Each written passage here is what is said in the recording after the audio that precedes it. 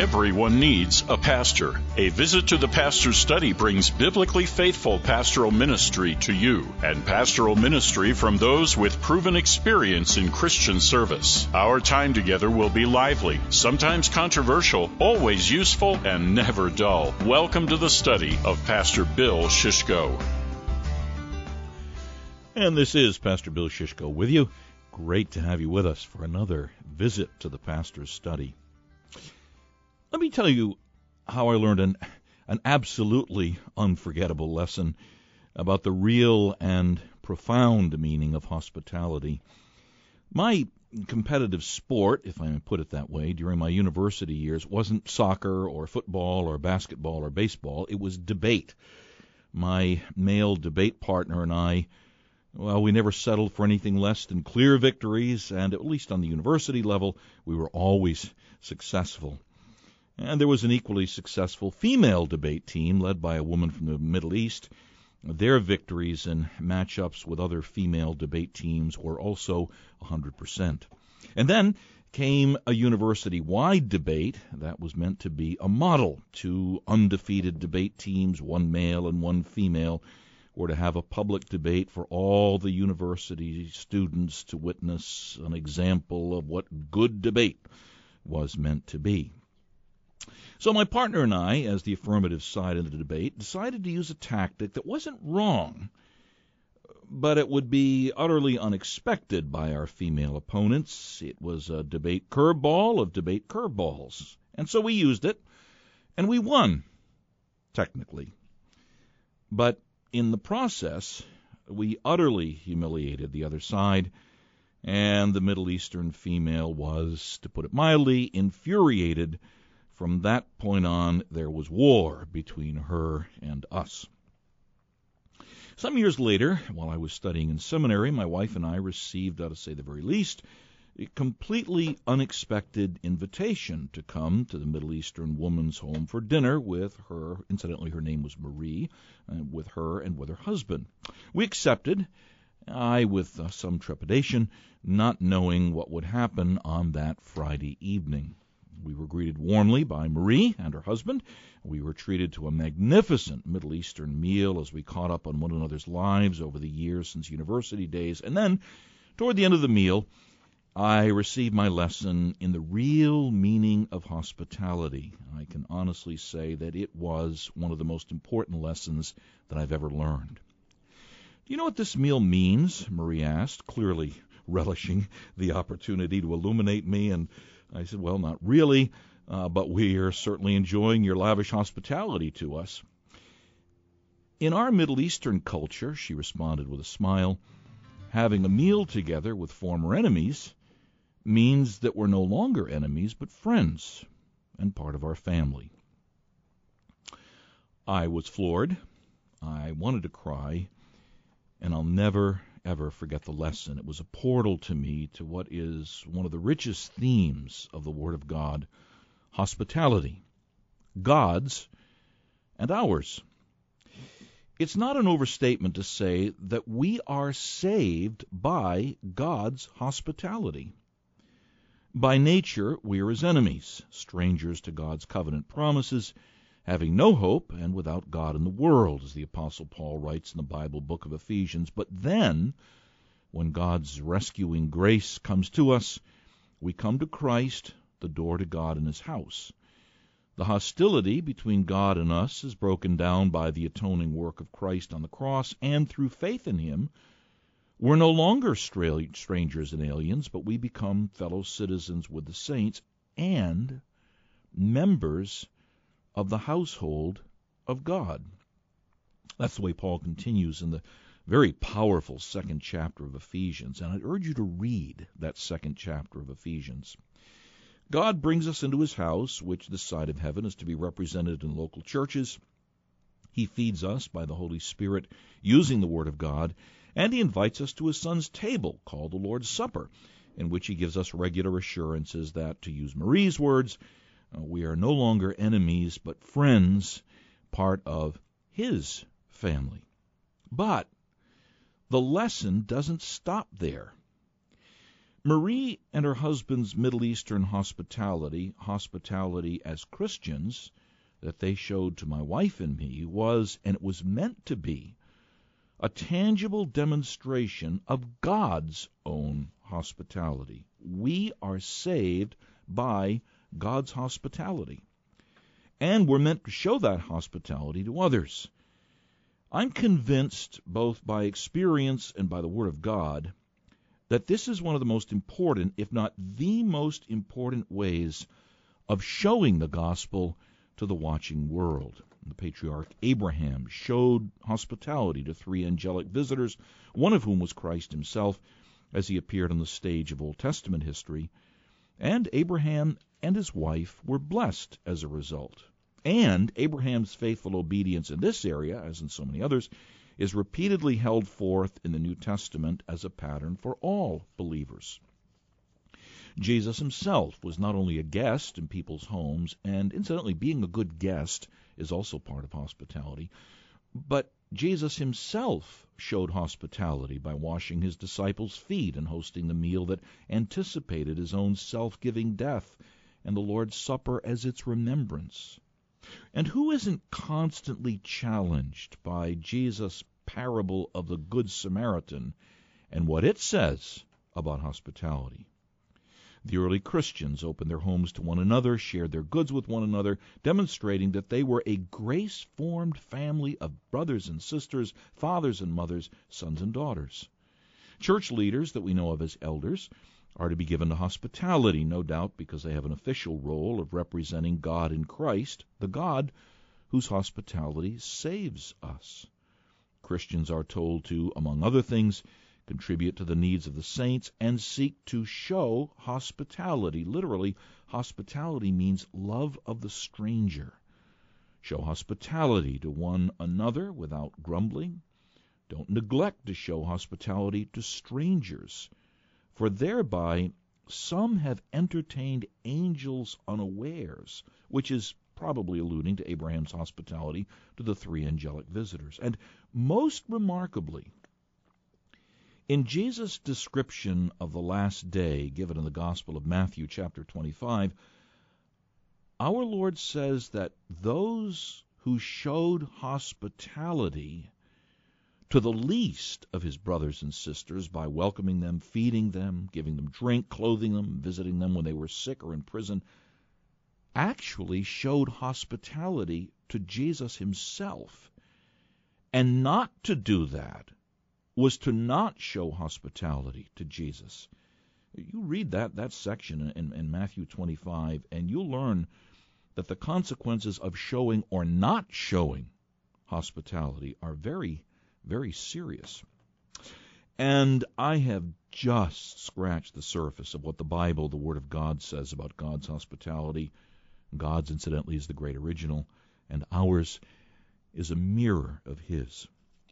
So, having been convinced, as I am, and as I want you to be, that all Christians, and particularly pastors and their wives, and children too, are to mirror God's hospitality by their own, I want to devote today's visit to the pastor's study to exploring the topic of hospitality, God's and ours. And for this program, I have recruited my wife, Margaret, to help me give you a window on our experiences with hospitality over the past 40-plus years, most of which were years of showing hospitality as a pastor and his wife. I guess we could regard this as part 2 of the first program, The Unprivate Life of a Pastor's Wife. We both want to encourage you to be blessed by the ministry of hospitality, just as we have been blessed by it beyond words. Now, remember that this program is a hospitable one. We invite and we encourage you to pay us a visit by calling in with your questions. Our live call-in number, 631-955-5400. Please write it down, 631-955-5400. And if you're not quite as comfortable speaking on the phone and being on the air, you can text your questions at the special number for Pastor Bill, 516-367-0391. Anytime you have questions, you can text them to Pastor Bill at 516-367-0391. But for now, Margaret Shishko, Mrs. Pastor Bill, welcome. to a visit to the pastor's study. Thank you. So good to have you. It's good to be And here. be looking at you in the studio that has changed into a study. Margaret, let's put it this way. When you think of hospitality over 40-plus years, even though you remain 29, it's a challenge. in the Shishko household, what does that look like? We're supposed to turn words, ears into eyes. Tell us what that hospitality looks like, Mrs. Pastor Bill. Well, Bill gave me a book when he first went to seminary, or shortly thereafter. It said, "Open heart, open home."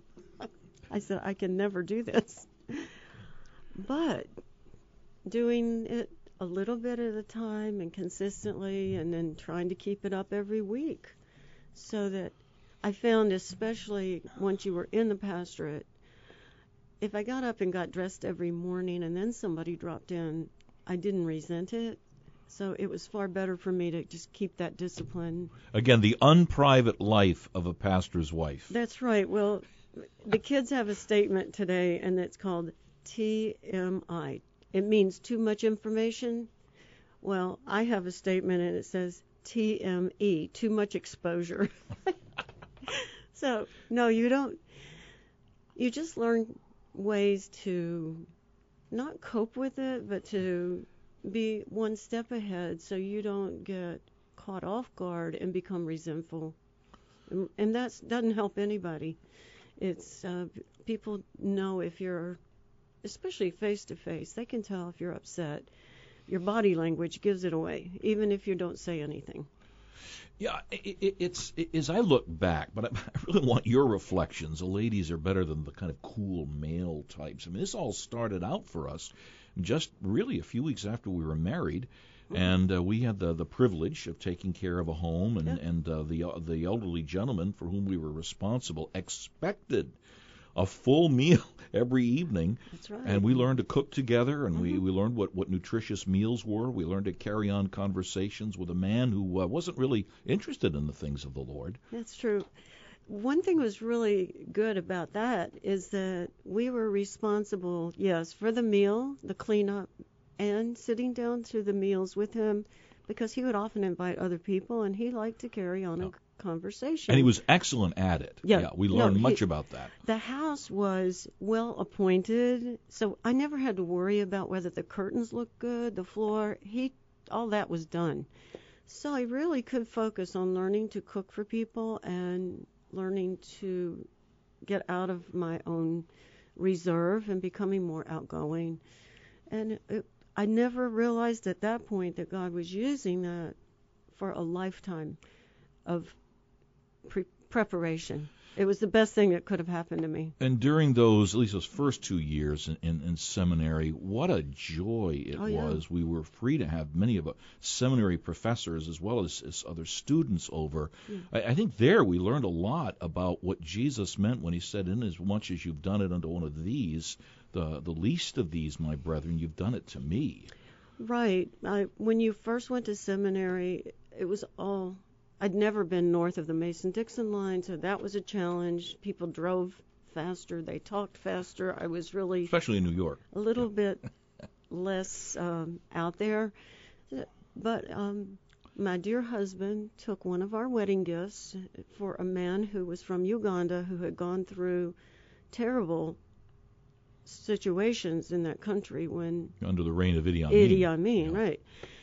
And, the seminary put out a request for blankets, just towels, anything that could help these people. And my husband came home and he said, "Oh, we can give these blankets." And I said, "Well, those are a wedding gift." And he said, "Well, that's okay." And I'm like, "Oh, I can't give a wedding gift."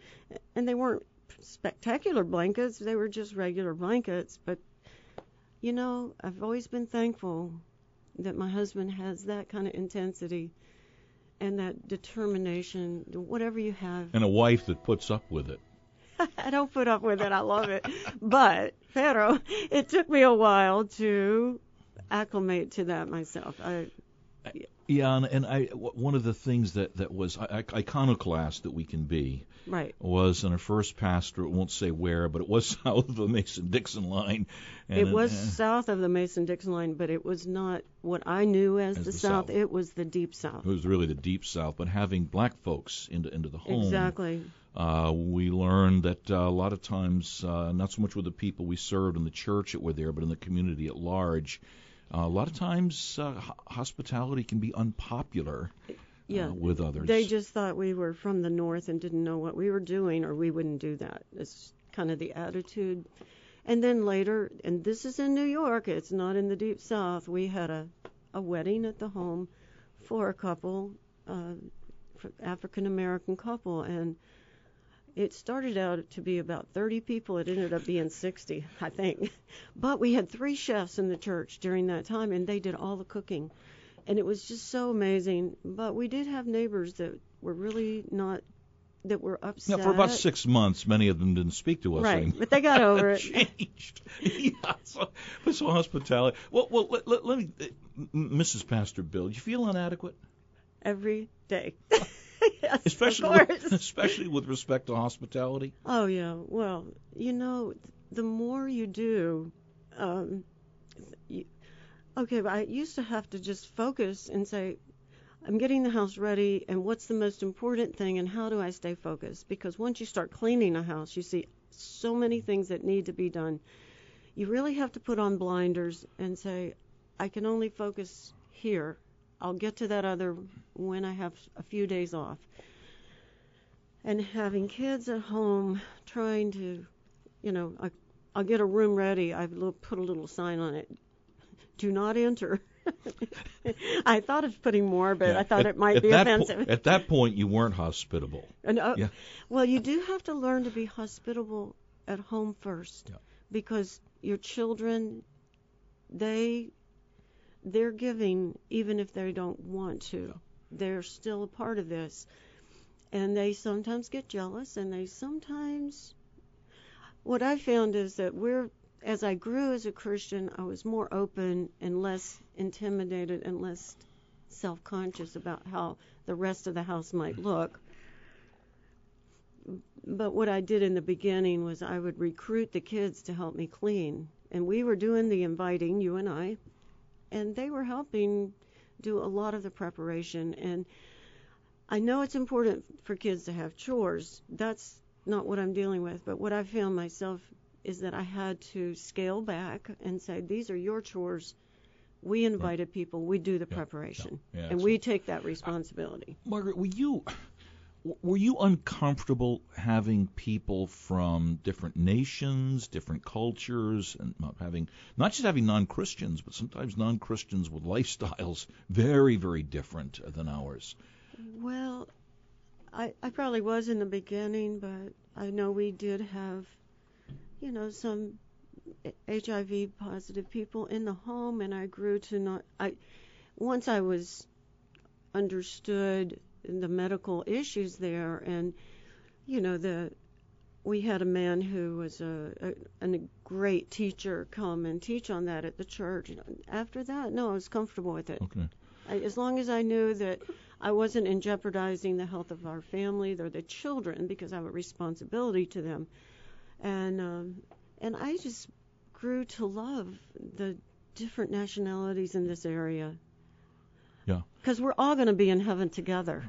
God is worthy to have people from every tongue and nation and tribe. And then as that began to fill me, I began to see, wow, we're experiencing a taste of that now, and I love it.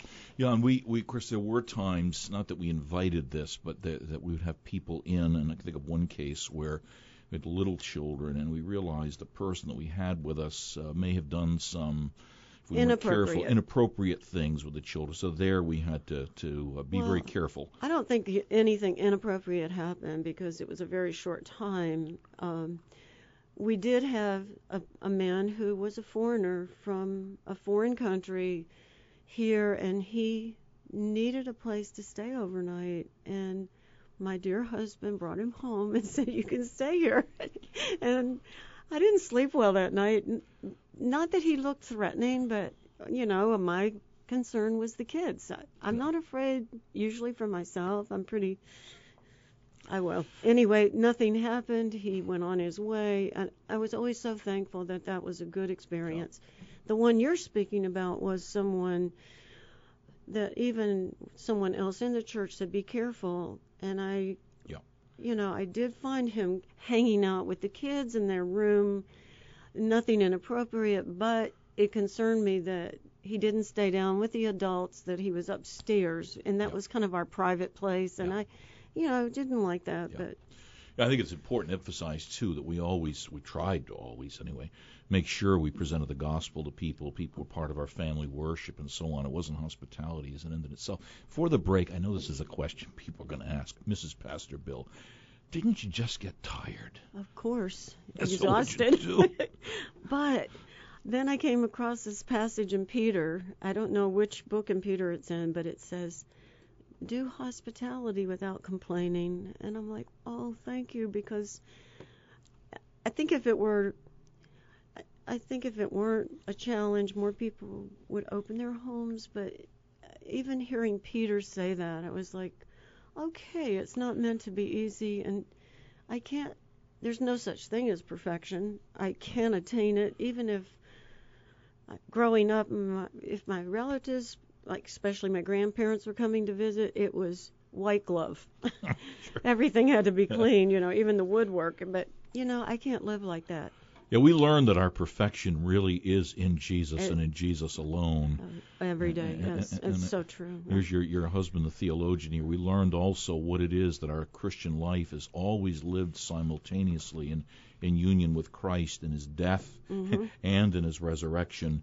And that's what this is all about. Hey, our topic today is hospitality. We've dealt with God's primarily in the monologue, and now we're chatting about how ours is meant to be a reflection of that. We'd love to have your questions. This is a broad-ranging topic. When you think of the fact that it is God who invites us into his own house, I will dwell in your house forever, and you see that as the framework for salvation in Christ, and we're meant to mirror that. Wow, how important this is. But we're going to go back. We have a lot more questions for Mrs. Pastor Bill, but first of all, we're going to hear from the voice of a visit to the pastor's study. That great city, New York.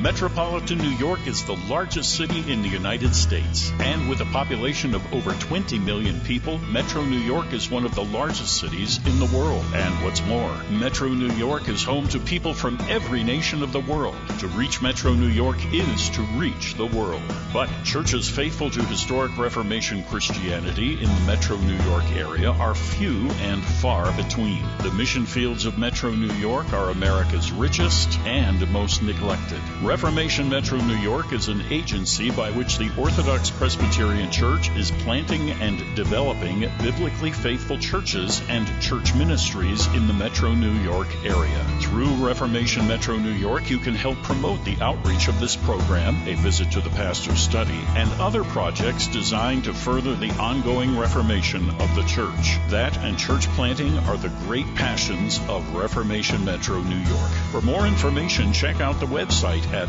reformationmetrony.org, where you'll get a personal look at the ministries of the churches, pastors, evangelists, and teachers of the Orthodox Presbyterian Church in the area, and you'll learn how you can be a part of our labors. We need your help. Here's the site again, reformationmetrony.org. Thanks for your interest and your help. Remember that great city, New York. To reach Metro New York is to reach the world. Now back to today's edition of A Visit to the Pastor's Study. Pastor Bill Shishko here with you. We're dealing with the topic of hospitality. I could just tell from our discussion here lots of things that would be on people's minds, and we are being hospitable, as we want to be every week, inviting you to call and be on the program, be part of it, which is the design of this, 631-955-5400, and our engineer will get your phone call and get you on as soon as possible, 631-955-5400.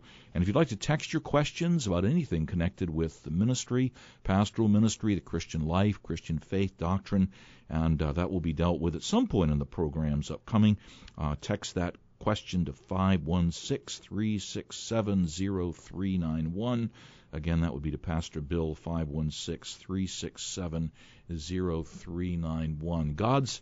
God's hospitality. Our Lord Jesus says, I'm going to prepare a place for you. I will dwell in the house of the Lord forever. The language of the Bible and the Lord's Supper and God feeding us. That's hospitality. It's glorious. Amen. I love that. Now, God doesn't change. We do. And as we think about 40-plus years doing this, Margaret, how has hospitality changed in the Shishko household over those decades? Well, I love it. I've always loved it that God says, I'm going to prepare a place for you. And but how it has changed, well, I don't have 6 children at home anymore. I have the grandkids once a week, and that reminds me of why it was difficult during those years. It's like a cyclone has gone through the house. Yeah. But so, after I pick up the pieces the next day and prepare. Which probably is a lot like we're like as the Lord's children in His kingdom, in His house, messing things up all the time. Casa de Jehovah. I'm sure He loves having us there because I love having the grandchildren. And having kids is messy business, but it's a great business. It's a wonderful thing. It's life. Life isn't tidy always. You can have a tidy place if you don't have anybody there. But yeah, where as it says in Proverbs, where no oxen are, the manger is clean. The food feeding trough is clean, but much increase comes by the strength of the ox. See, yes, I know. Sure. Okay, well, one thing I learned over these years is to stop checking my motivation for having people. I'm like, I didn't know if it was pride. I wanted everything spotless. I wanted everything right. I've just learned to relax with it and try to be a faithful steward. And like, I want the kitchen clean. I want the bathrooms clean. I don't want to share our germs. I want people to come. I learned this actually from my younger sister. She had a baby, and her neighbors dropped in, and the place was quite upside down. She just invited them in, and I was like so impressed with that. I'm like, that's something I need to learn, and from that point on, I'm like, you know what? I don't care what the house looks like. I'm going to enjoy those people. These are people God's made. Christ died for them. They're precious, and I want to keep that perspective. So sometimes I get off, on pride again, and it has to be this way, and then I check myself and say, you know what? This is going to pass. These people are going to live forever. Yeah, one of the things, I never forgot the illustration in a book by Karen Maines and her husband on Open a Heart, Open Home. Is you're there at the dining room table folding the clothes, and a distraught neighbor or whatever comes in and needs help. Say, help me fold the clothes and let's talk. Yeah, exactly. That kind of a thing, yes. Sure. And there's a young girl that we had from, 30 years ago, and her mother told me later, she said she loved coming over and helping you clean. I'm like, I needed that. It was a help to me.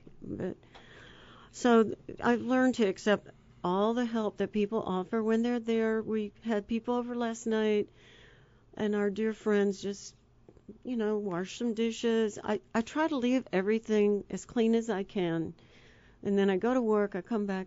They had just pitched in and helped, and everything was ready. And I know myself, I'm more comfortable in that setting than if somebody, no, I'll do it, because they just made themselves at home, and we all felt at home then. Say mi casa su casa, and let them live, sure, which is what my house is. Yeah, I think probably one of the most memorable of many memorable things, to show how God works just by doing what He calls us to do each day, is when I had the flight to Atlanta on September 11th, 2001. A remarkable story in itself.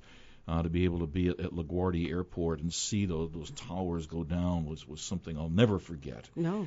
And in the amazing providence of God in getting a car to come back, as our son had dropped us off at the minute the first tower was hit. We met the person I was with, and I had met a young lady. We found out she was from South Africa. and had her.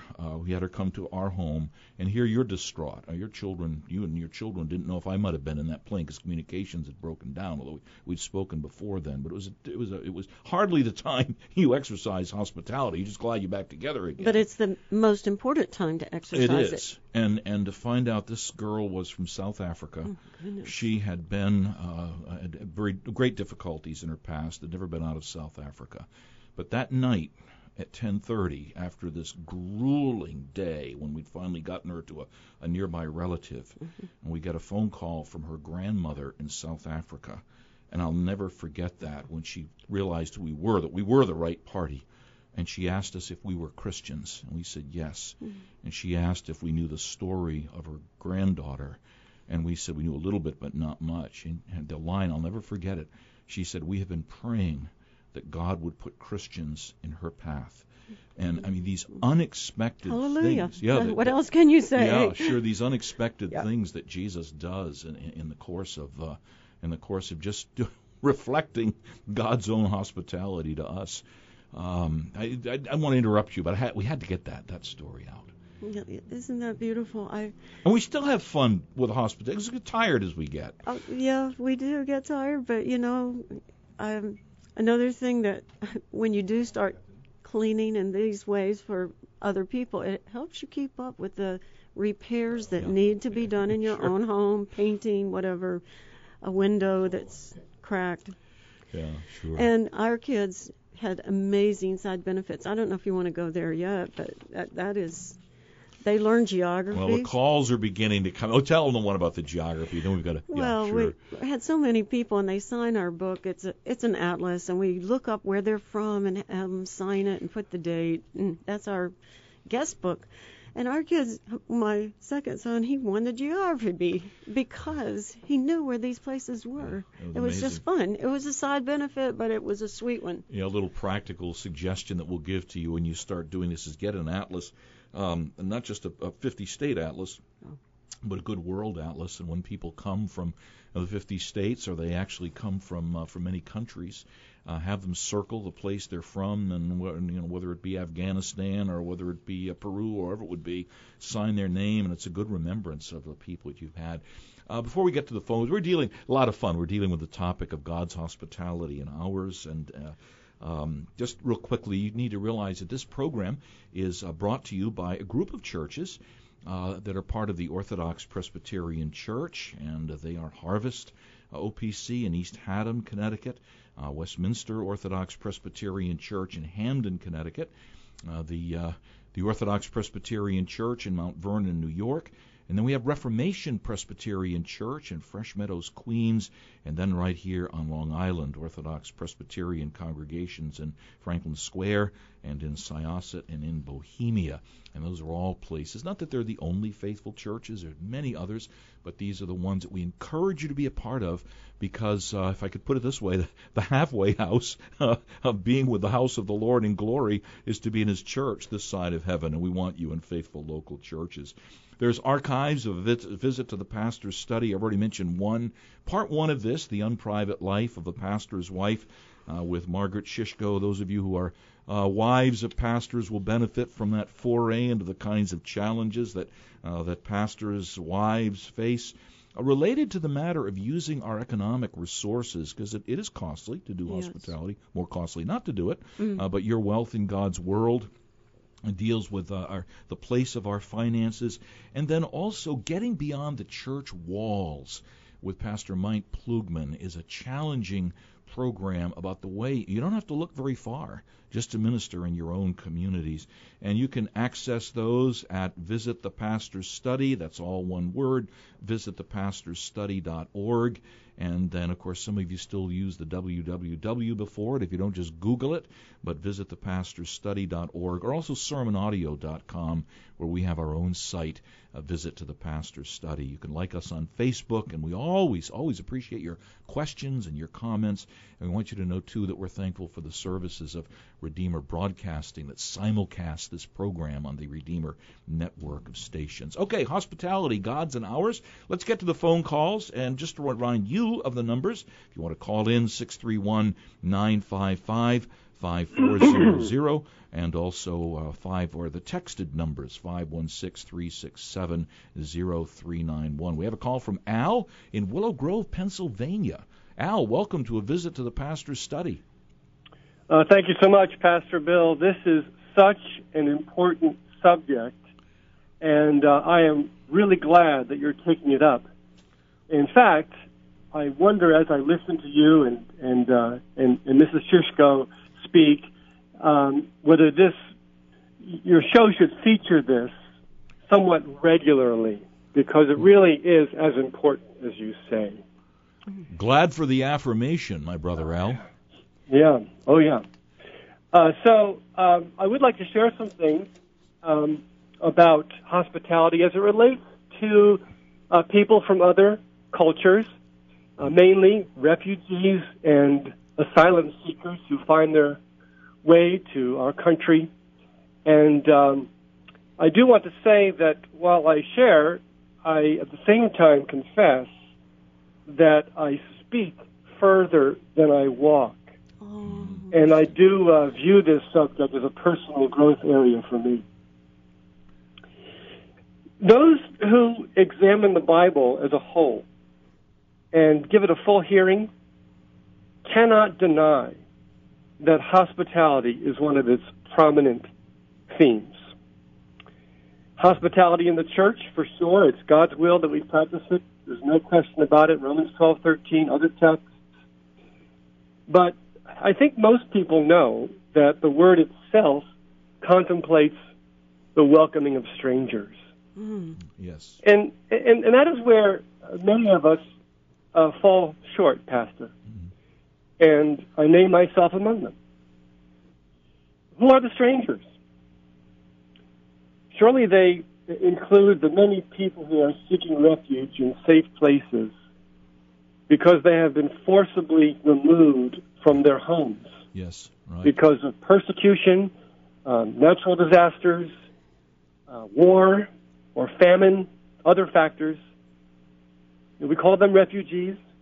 Yes. And we, as believers in Jesus, need to think deeply about welcome ministry in light of the current migrant crisis. Jesus, by the way, was a refugee himself very early in life. I think you know that. Yeah, very interesting point. He also didn't. He also didn't receive any hospitality when he was born, did he? Yeah. Yes, that's true. Yeah. Right. So he was escaping the rage of Herod with his family, fled to Egypt, and that's a subject for another time also. But there is definitely some identity there that we need to meditate upon. Yes. And the refugees are everywhere. And they're here, and they are coming, and we should be ready to welcome the nations that have come and continue to come to our doorstep. Now, Al, you and I appreciate your humility. These are not necessarily things you're done, but you're wrestling with these as we ought to.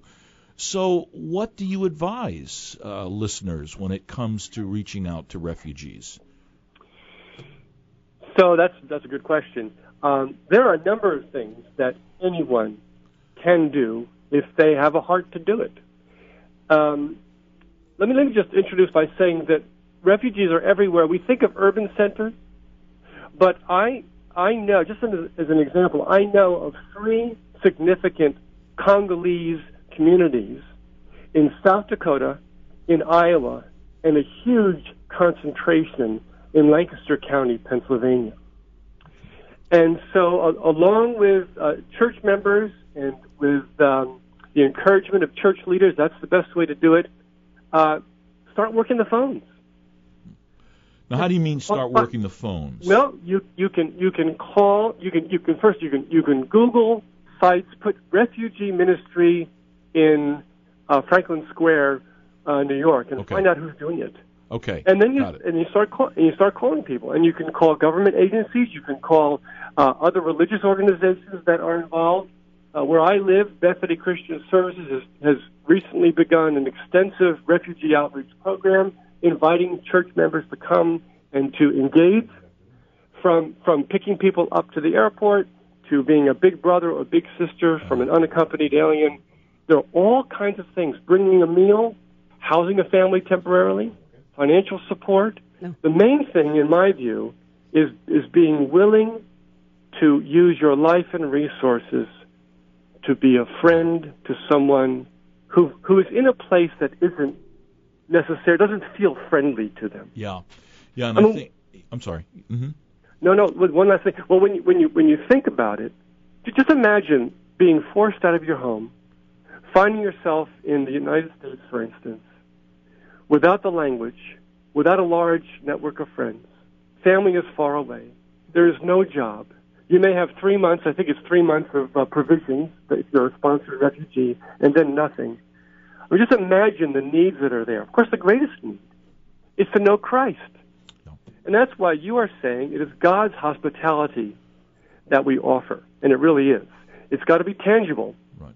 But it's filled with gospel content. And we say that, I mean, in a gracious way and without hitting people over the head. We let people know that we're trying to represent the very hospitality that God gave to us. Hey, Al from Willow Grove, thanks. So we've got another call came in, but thanks so much for this. I just want to add one thing, and perhaps in your comment before we get to the next caller. We've got to be careful how we regard the political issue regarding immigrants and refugees, and realize that that's different than what we deal with as Christians. There are serious issues about border control and vetting refugees. We're not taking any of that away. That's very much in the civil sphere. In our sphere as a church, and Al, correct me if or just maybe clarify, the Bible talks about receiving the strangers and the foreigners and the aliens and ministering to them. And that's basically what you're saying to us, right? Yeah. I guess that's it. Okay. Yeah. Margaret, before we get to the next caller. Yeah. That's a whole different phase of hospitality than what I'm thinking of and what we were talking about. I mean, that is a massive undertaking, and you have to give it a lot of thought because it's a never-ending form of hospitality. Which is one of the reasons why I think Al's suggestion about tapping into groups that are doing it. Excellent. And seeing, one of my... How do they do it? How do they... And yes, that's true. And what is involved? Right. How long is this commitment? Because you don't want to help somebody and then say, so long. You know, sure. I don't like that. I mean, that can undo what you've really tried to do. Correct. Exactly. Yeah. Yeah, I think it's one of the things that we've said before. It's one of the riddles of the Christian faith is Jesus tells us to count the cost. And yet that's what I'm thinking. We really don't know the cost to count until you get involved in it. But the way to deal with that is as best as we can know what the cost is. But that's a great point, brothers and sisters and friends. If you're going to do work with refugees, then don't just jump into it. Find out what is involved and pray about this and ask yourself if this is something you really want to commit to. We had a situation similar to this. It wasn't actual refugee, but it was a medical a need of a child that was born deaf. And Bill came home from the mission field and said, "Can we help here?" And I said, "I think so. Let's try it." And that was an ongoing situation that we kept contact with this family over 15, 20 years, something, maybe not that long. Yeah, good. Intermittently, they would come and live in our home to get the medical help. Yeah, now when we say intermittently, we need to be clear. That was over 4 summers. Right, 4 summers, and then during 1 year of high school, the young man stayed without, himself. He was old enough at that point to not get depressed, not miss his family, and to get the help. And they asked us to do it from the foreign missions. I had gotten a letter, and he said, "Would you be willing to help with this?" And I said, "Well, let me talk to Bill and see." And we thought we could do it, and God helped us. I don't know what it would look like to now go into trying to help refugees in a larger scale, but I definitely do think that's a biblical principle to take care of. And it was a powerful testimony. This young man, for a year, Yes. For his last year of high school, was with us, and we regarded him as a son. And whether he had come to faith in Christ before that or not, we don't know. But clearly, there was a faith in Christ that he demonstrated, Yes. and that was the reason we did it. But in the course of it, they were surrounded by that in the house. And Margaret also made another point. I'd urge you to do these things in concert with your local church, or if you have a governing body beyond the local church, as we do. We have a foreign missions committee. Try to work in tandem with them as much as possible. We have a call from Mastic Beach. Tyler from Mastic Beach. Welcome to a visit to the Pastor's Study. Hi, how are you? Doing well, Tyler. What's on your mind? Good. Actually, I have a quick question. It's interesting you guys are talking about immigrants and also with hospitality. My question is in regards more to hospitality. Would you guys think that one of the better examples in Scripture for hospitality would be when Jesus calls Levi from being a tax collector to being a disciple, and he has him in his house, and you see the Pharisees who come in and try to start stuff with Jesus, but and he says the physician is the one who comes for the sick and for sinners. Would that be a good example? Yeah, well, yes, absolutely. Well, you want your pastor. Yeah, the answer, Tyler, is absolutely. But really, you've just kind of touched the tip of a huge iceberg, because when you read the Gospels from the perspective of hospitality, wow, it opens up the point that Al from Willow Grove made. Our Lord had to flee. He was a refugee, and before that, there was no room for him in the inn. Our Lord, God the Father, is hospitable to the Son when he goes through the time of temptation in the wilderness, and he feeds him after that ordeal. Jesus is criticized for eating with the tax collectors and sinners. And, of course, the parable of the Good Samaritan, Tyler, is probably the most fulsome statement of what the neighbor is and isn't, and the way that convicted the legalist in this matter. So, yeah, that's a great point, Tyler. The thing is, I just urge everyone to read more fully. Margaret, did you want to add anything to that, though? Well, I've learned it is a reverse hospitality when you go to other people's home and you learn their customs and you enjoy their foods. We've had the privilege of being in a home from India, Sri Lanka, Asian homes where I've just learned what real authentic Korean food is. Oh, it's just delicious. It's like, those things are, okay, they are strange to us in the beginning, and even our little son once asked me, he said, well, what's food going to be like in heaven? And here, Bill and I are so longing for this Korean feast. Japchae, yes. And he said, well, I said, well, it'll be heavenly food. I didn't know quite what to answer him. I thought, Lord, help me. And he said, well, I hope it's not that Korean stuff. And I'm like, well, I'm hoping it is. But, that was so cute because it was new to him. And now he loves that stuff. So, it was a broadening experience. I want you, Margaret, to give us some practical advice as our minutes ebb away here. But, being a guest, as I mentioned in the monologue, is important. When Paul says to eat what's set before you and becoming all things to all people, that by all means you might save some, we need to ask questions, enter into the lives of other people, not be afraid of it. I think that's why you don't think that somehow you're going to be defiled by eating with non-Christians. But, I mean, that would warrant just a whole other program as being a guest. Maybe I'm recruiting my wife for another program. But Mrs. Pastor Bill, practical advice about hospitality from your years of experience. Okay, the first thing I would always say is that you've got to plan. You plan your menu, you plan the day you're going to clean, you plan when you're going to cook, and then you step back and enjoy the people.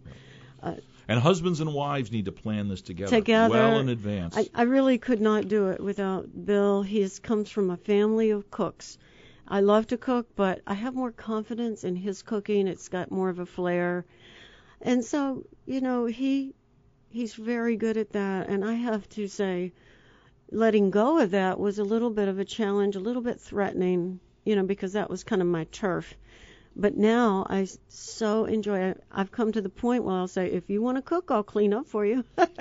So that's plus it gives us time together, which it does. is great. Yeah. And so I can let go of that and enjoy. And even when people bring their foods, you put them out on the table. It is a feast time. And be careful to eat them. Oh, absolutely. Yeah, absolutely. Sure. Okay. All right. Planning. Other things. One of the things we learned, that was the night I was ordained, is the pastor said, I don't think he had particularly this in mind, but it fit. He said, take whatever people give you. Now in New York, that could be all kinds of things. Some grief, huh? Yeah, all right.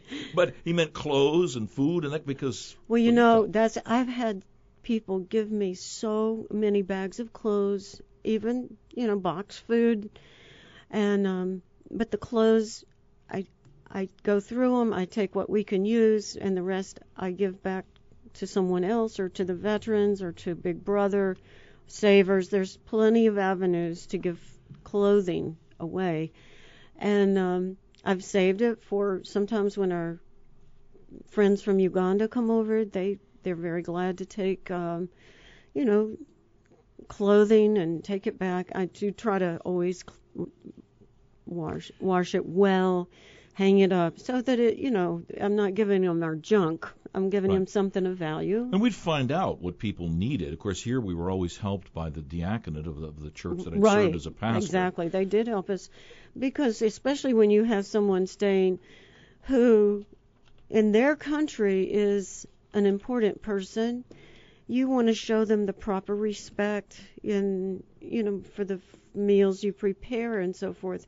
And it can get expensive. I don't mind giving my receipts.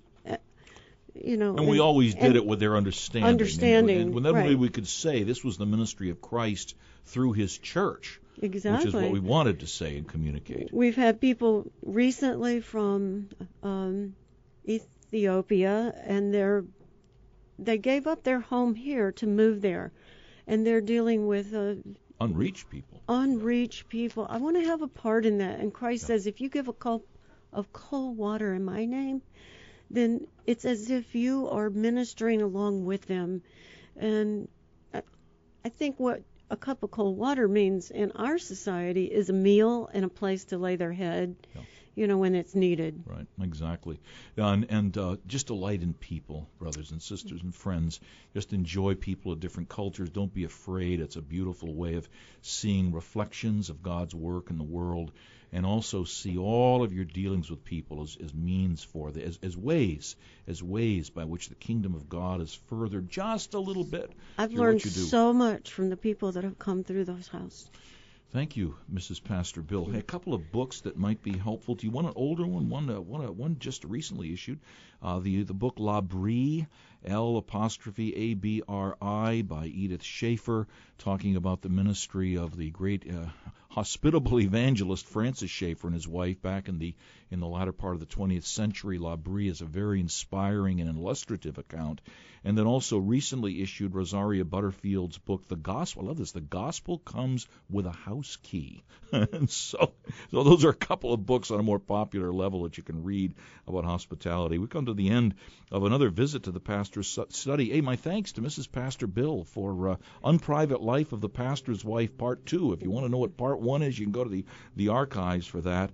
We always appreciate your feedback or your questions. You can email me personally at visitpastorbill@gmail.com. That's all one word, visitpastorbill@gmail.com. Remember that tomorrow is the Lord's Day, and be sure to set apart time to worship the Lord in a church that is faithful to the Word of God. And the Lord Jesus is building his church. He's building a home for his bride and is hospitable to his bride, and he shows that in his church. We want you to be part of that on the local level. And remember, too, that everyone needs a pastor. Let's pray together. Father, we praise you for your hospitality to us, that you give us a place in your house forever and ever through the Lord Jesus Christ, the door and our elder brother. Now give us hearts that will reflect your hospitality to our family members, to our neighbors, to our friends, and to all around us, to the glory of your wonderful name. Amen. You've been listening to A Visit to the Pastor's Study, a ministry of Reformation Metro, New York. Our website is www.reformationmetrony.org. Again, that's www.reformationmetrony.org. For more information on the program, check out our website at www.visitthepastorsstudy.org. That's www.visitthepastorsstudy.org. Listen in next week at 12 noon for another edition of A Visit to the Pastor's Study. Remember, everyone needs a pastor.